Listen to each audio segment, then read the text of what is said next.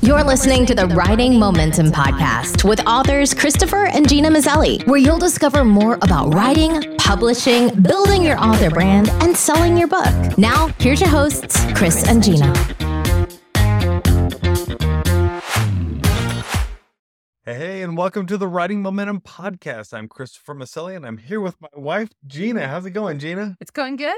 I'm glad to be here. Yeah. All right. Let's go. We're going to talk about how to stand out and wow your editor. It can be a challenge to feel like, hey, how can I make sure that I don't lose a regular gig with this editor? And the best way to make sure you keep that gig is to really make yourself stand out among other writers, to really wow them. And this is something that I think is a bit of it's an art, isn't it? I think it is. I think, first of all, I want to define what kind of editors are we talking about. We're really talking about if you have an editor who has hired you to do a marketing piece or to write some emails, to write or even a magazine articles.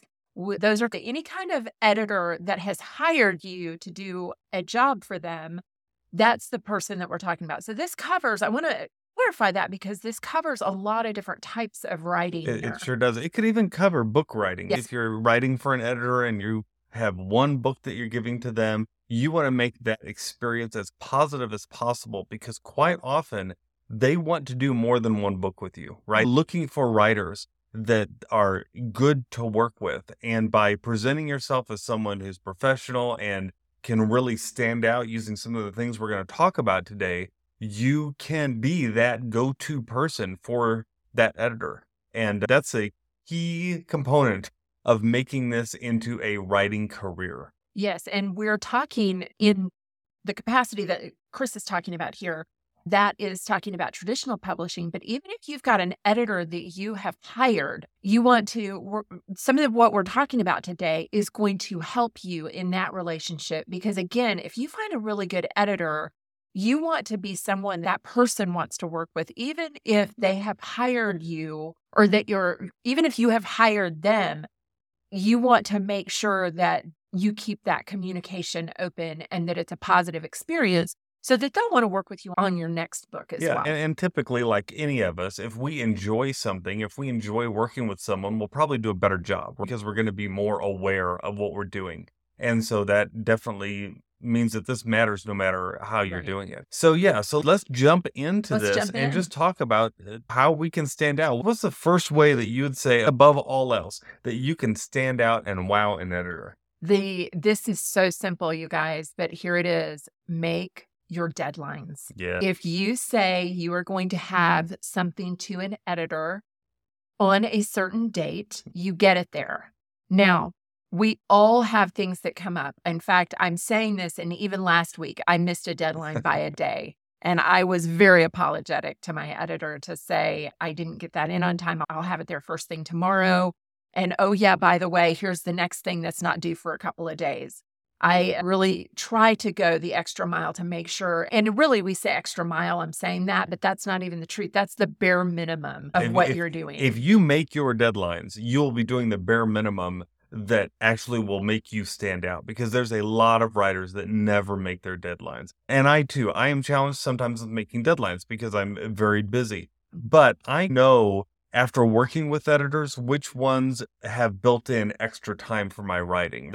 I know they're asking for it a little early, but I still go back to them and I'll say, hey, can I have a few more days with this? And then I know that when they receive it, it's going to be extremely clean. It's going to be just what they're looking for because I worked with those editors before. I would probably hardly ever write to an editor that I'd not worked with before and just ask for extra time, right? Because that's starting off on the wrong foot. Usually it's going to be someone that I have a relationship with that I might say, hey, can I have a little extra time? And they don't care at that point because they know that what they receive from me is going to be good, that it's going to be what they're looking for. So there is a definite dance there. Yes. And I would also say that as you've built up that equity with that editor, past experience, they're more forgiving because they know that's not the way you just normally do business. That's right. They know that they can count on you and that this is an exception. The other thing I would say on that is if you need an extension, make sure you give your editor as much time as possible. If you know you're not going to make your deadline on Friday, and you know that on Monday or Tuesday, then go ahead and let them know. Because, it's that expectation thing. If your editor is sitting there on Friday morning or Friday at 5:00 and they're looking for your piece to be there and it doesn't show up, and instead they get an email that says, or a text that says, oh yeah, I need more time. That's not going to land as softly as it would have if they had received that request on Monday or Tuesday. If you said, you know what, I'm running a little bit late. Can I have the weekend? I'll have it to you first thing Monday morning. In fact, when you log in, it's going to be there, and then you do it. And here's just a little pro tip for those of you who are keeping score. When you're setting your deadlines up with an editor, if they ask for a piece to be turned in on Friday by 5 p.m., at that point, ask them if you can have it in on Monday at 8 a.m. instead. Because here's the thing. To them, it's the same. They're going home on Friday at 5 p.m. and they're not going to look at their computer again until Monday at 8 a.m. So it's the same deadline essentially for them, but it builds in an extra couple days for you. So I always try to make sure that I have my deadline is 8 a.m. the next morning instead of 5 p.m. in the evening, because that just builds in a little extra time if you need it, and it softens it a little. All right. The next thing you want to do, and this goes along a little bit with that last one we just talked about, is you want to learn the style guide and formatting preferences of any place that you're writing for. You want to know how they write their articles, how they format their articles, what they're looking for in a piece that comes in. Because if you can turn in something that it looks exactly like what they're looking for, where they don't have to clean up even just the formatting of the manuscript, because you know that, at the bottom of the manuscript, they want 3 quotes pulled out, for instance. That will set you apart. You are saving that editor time, and they are going to love you for it, aren't they? They are. And I would even go a step further with that. On that note, let me just say first, I have editors that I've worked with who really don't care about, say, the type of font that I submit. In fact, when I receive things from one editor, it could be Helvetica, it could be Arial, it could be Calibri, it could be whatever. So that tells me that editor doesn't really care. We have other editors that are old school, and they want it Times New Roman, 12-point font. They want it 1-inch margins. 1-inch margins. They want it double spaced. You don't play around with it. They want it. So that is such a simple way to communicate that you are a professional, turning it in the way that they expect it. Yep. That's just one of those subconscious things that will communicate your professionalism to them, that you're someone who can be trusted. Yeah, and you can ask them for that. You can ask them if they have a style guide. Ask them if they can send you a previous article that they might have in a Word document. And when you do that, you'll see how they ended up formatting it, because they'll send you one that's been through what's called final copy, right? It's been through that final stage before it goes to be laid out and for print. And when you have that, you're then able to start your document where they ended with their last final copy. And that really, really helps. I love doing that. And if you don't have that, then better to default to those old school preferences. And more than anything, make sure that every time you turn a document in, it looks the same. Don't one article use Times New Roman and the next one use Arial. Make them always look the same. Gina and I, for writing Momentum, we have certain layouts and even colors sometimes. Like the heading, sometimes we'll put in a slightly different color, like a dark blue instead of a black, because that's just something we've established over time. We found that it makes it easier for them to read it. And they know when they get a document from us, it's going to look like that. And so automatically, without even knowing who it's from, they can look at a document and know, hey, that came from Writing Momentum. That came from Chris and Gina. And by establishing yourself like that, it sets you apart. I would also talk about articles.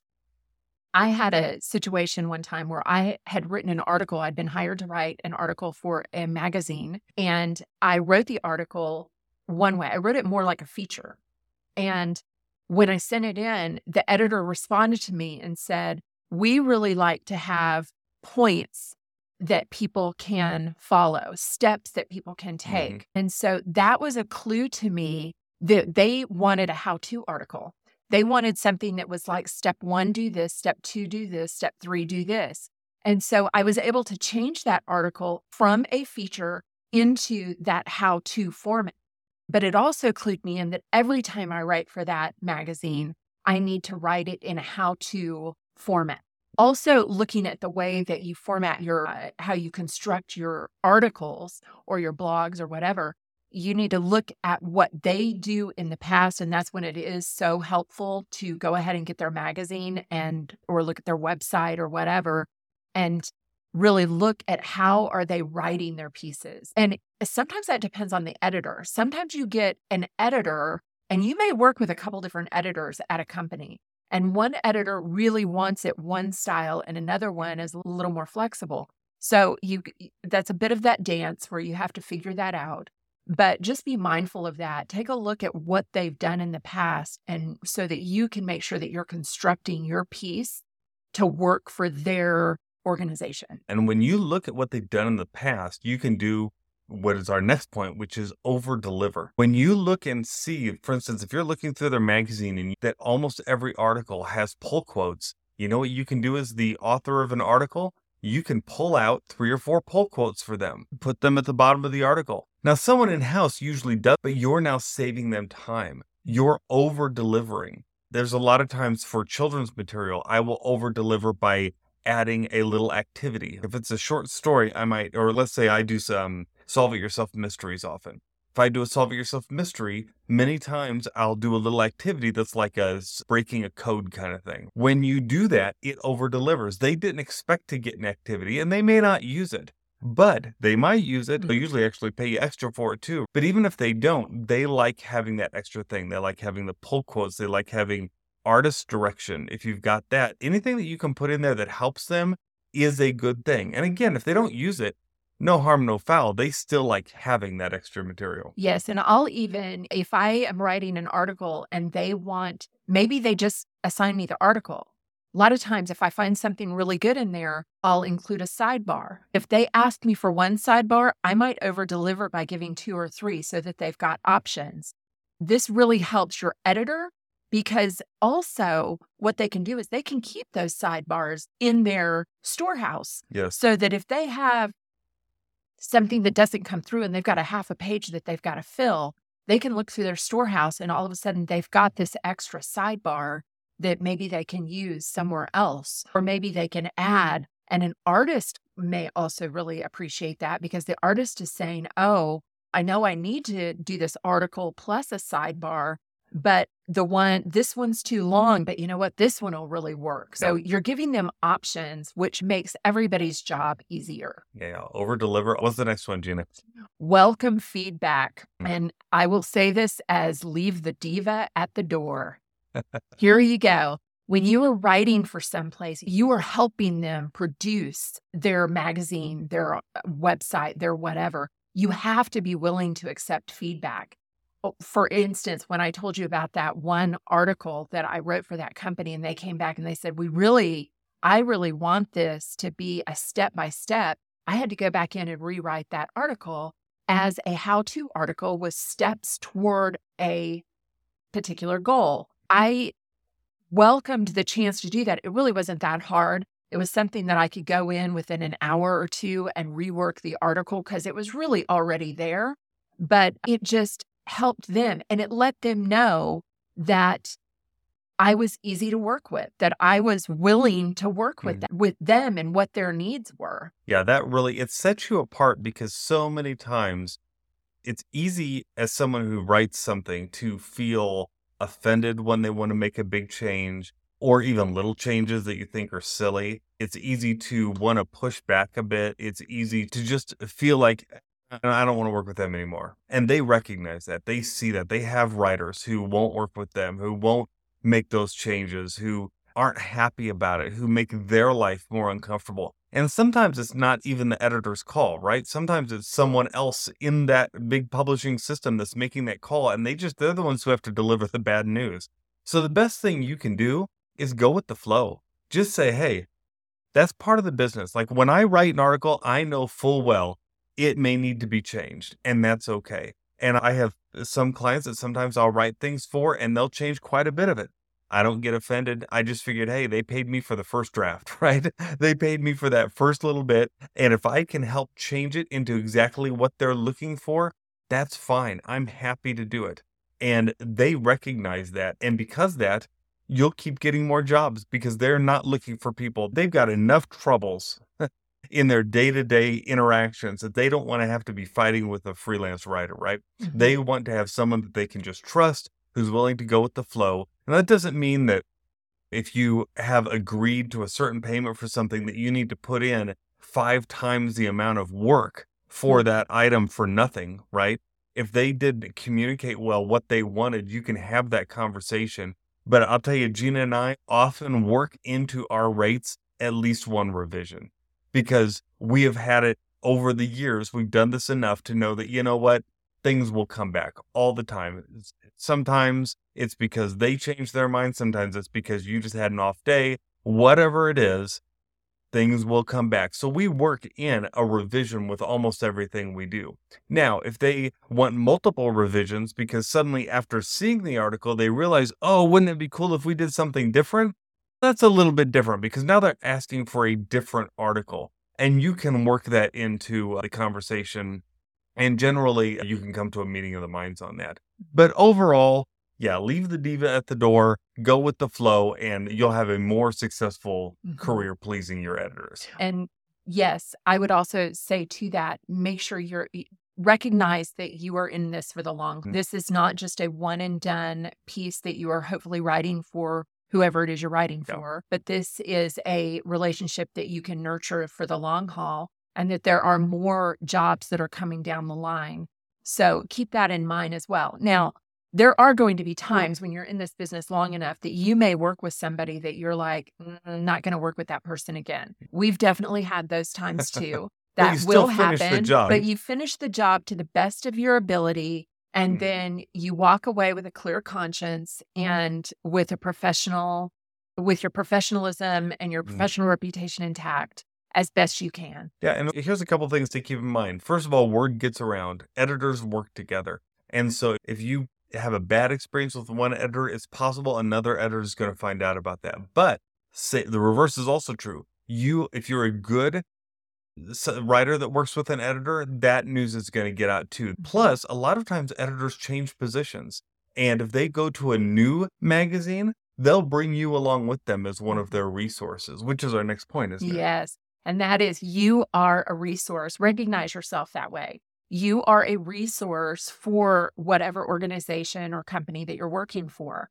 So even if you're an author in a traditional situation, you are a resource for them. You are producing a product that they believe represents their brand. And so you want to make sure that you are recognizing that about yourself, that you are there to help them be successful. They're helping you, you're helping them. It's that give and take relationship in that. So recognize that and be thinking about that when you're interacting with them. We said in the last point, leave the diva at the door. I hate to say you're a tool, but you're a resource for them to help them be successful. So you want to be mindful of that.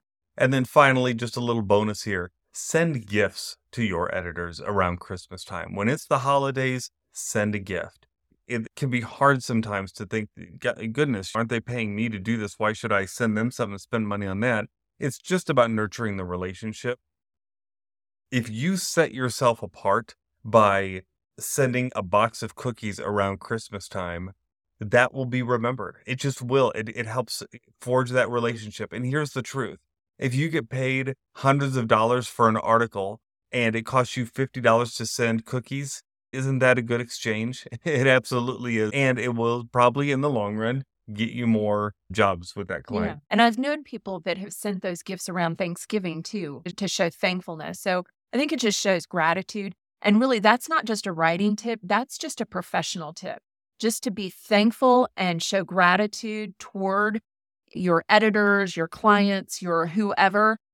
Show that gratitude and just let them know that you are thankful for them. We hope that you are now standing out, wowing your editors, put these things into practice. Think of a way, is there one of those things that you can do that maybe you haven't done? Have you not received a style guide from an editor? Have you not over-delivered? Or have you not sent gifts? What can you do as a result of this? We just challenge you to think about that. And then please go ahead, rate, review, subscribe, and share. Let other people know about this podcast if it's helped you, and let other writers know, because that's how we get the word out. And it just really helps. And definitely let us know as you've listened to this podcast. Let us know if you have something to add to the list, something that you do to wow your editors. Let us know what that is. Or if you're an editor, let us know how your writers have wowed you in the past. We'd love to hear that, and we will share that with everyone to let them know too. Remember, we're not in this alone, right? We need editors. We need to work with one another, and that's what this is all about. And we also, as writers, we need one another, because why, Gina? Together, we have writing momentum. Bye-bye.